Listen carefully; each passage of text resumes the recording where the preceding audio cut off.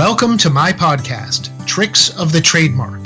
This is Eric Pelton with another podcast episode in which I share advice and experience based on my 20 years of working with clients around the world to protect and strengthen their brands.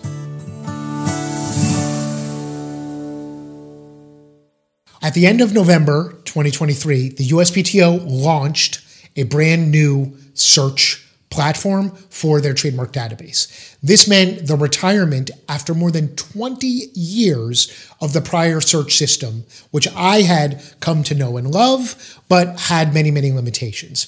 The old system was called TESS, T-E-S-S. That was an acronym. The new system, unfortunately, does not have a fun name or even really any name. It's just called Trademark Search, at least for now. But I want to tell you about it and about some of its key characteristics now that we've had the opportunity to learn how to use it. See, learning how to use it is not simple. I dedicated many hours and listened to webinars, taught a webinar, and spent many hours practicing on my own so that I could be an expert enough not only to help my clients, but to be able to help explain some of the topics involved to clients and to other attorneys. The rollout could have been a little bit better. It was in beta for about a month or two before the full launch, but many of the features were not fully released until right near the end of the beta. And in fact, features are continuously being tweaked and updated. That is a good thing. That is actually one of the benefits of this new search, is that it's built on a much more stable, agile platform, meaning that they can make modifications, updates, tweaks along the way and in smaller increments without having to freeze it and take it down and make huge coding changes. That was much more of a challenge under the old way of developing software from literally decades ago when the prior version had been created. So there's been some challenges in the new system, but in all, it has so much potential. It's so much faster. It's so much more robust.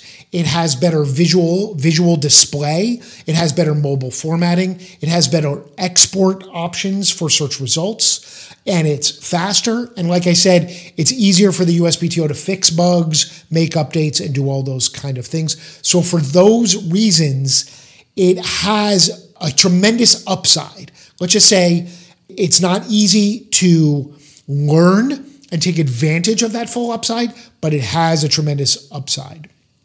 It's also much better at doing very, very difficult, challenging, nuanced searches, like searching for characters or searching for dates or images. You can't search for an image just by using a graphic, but the ways that you can search for images, these type of things, it's better at.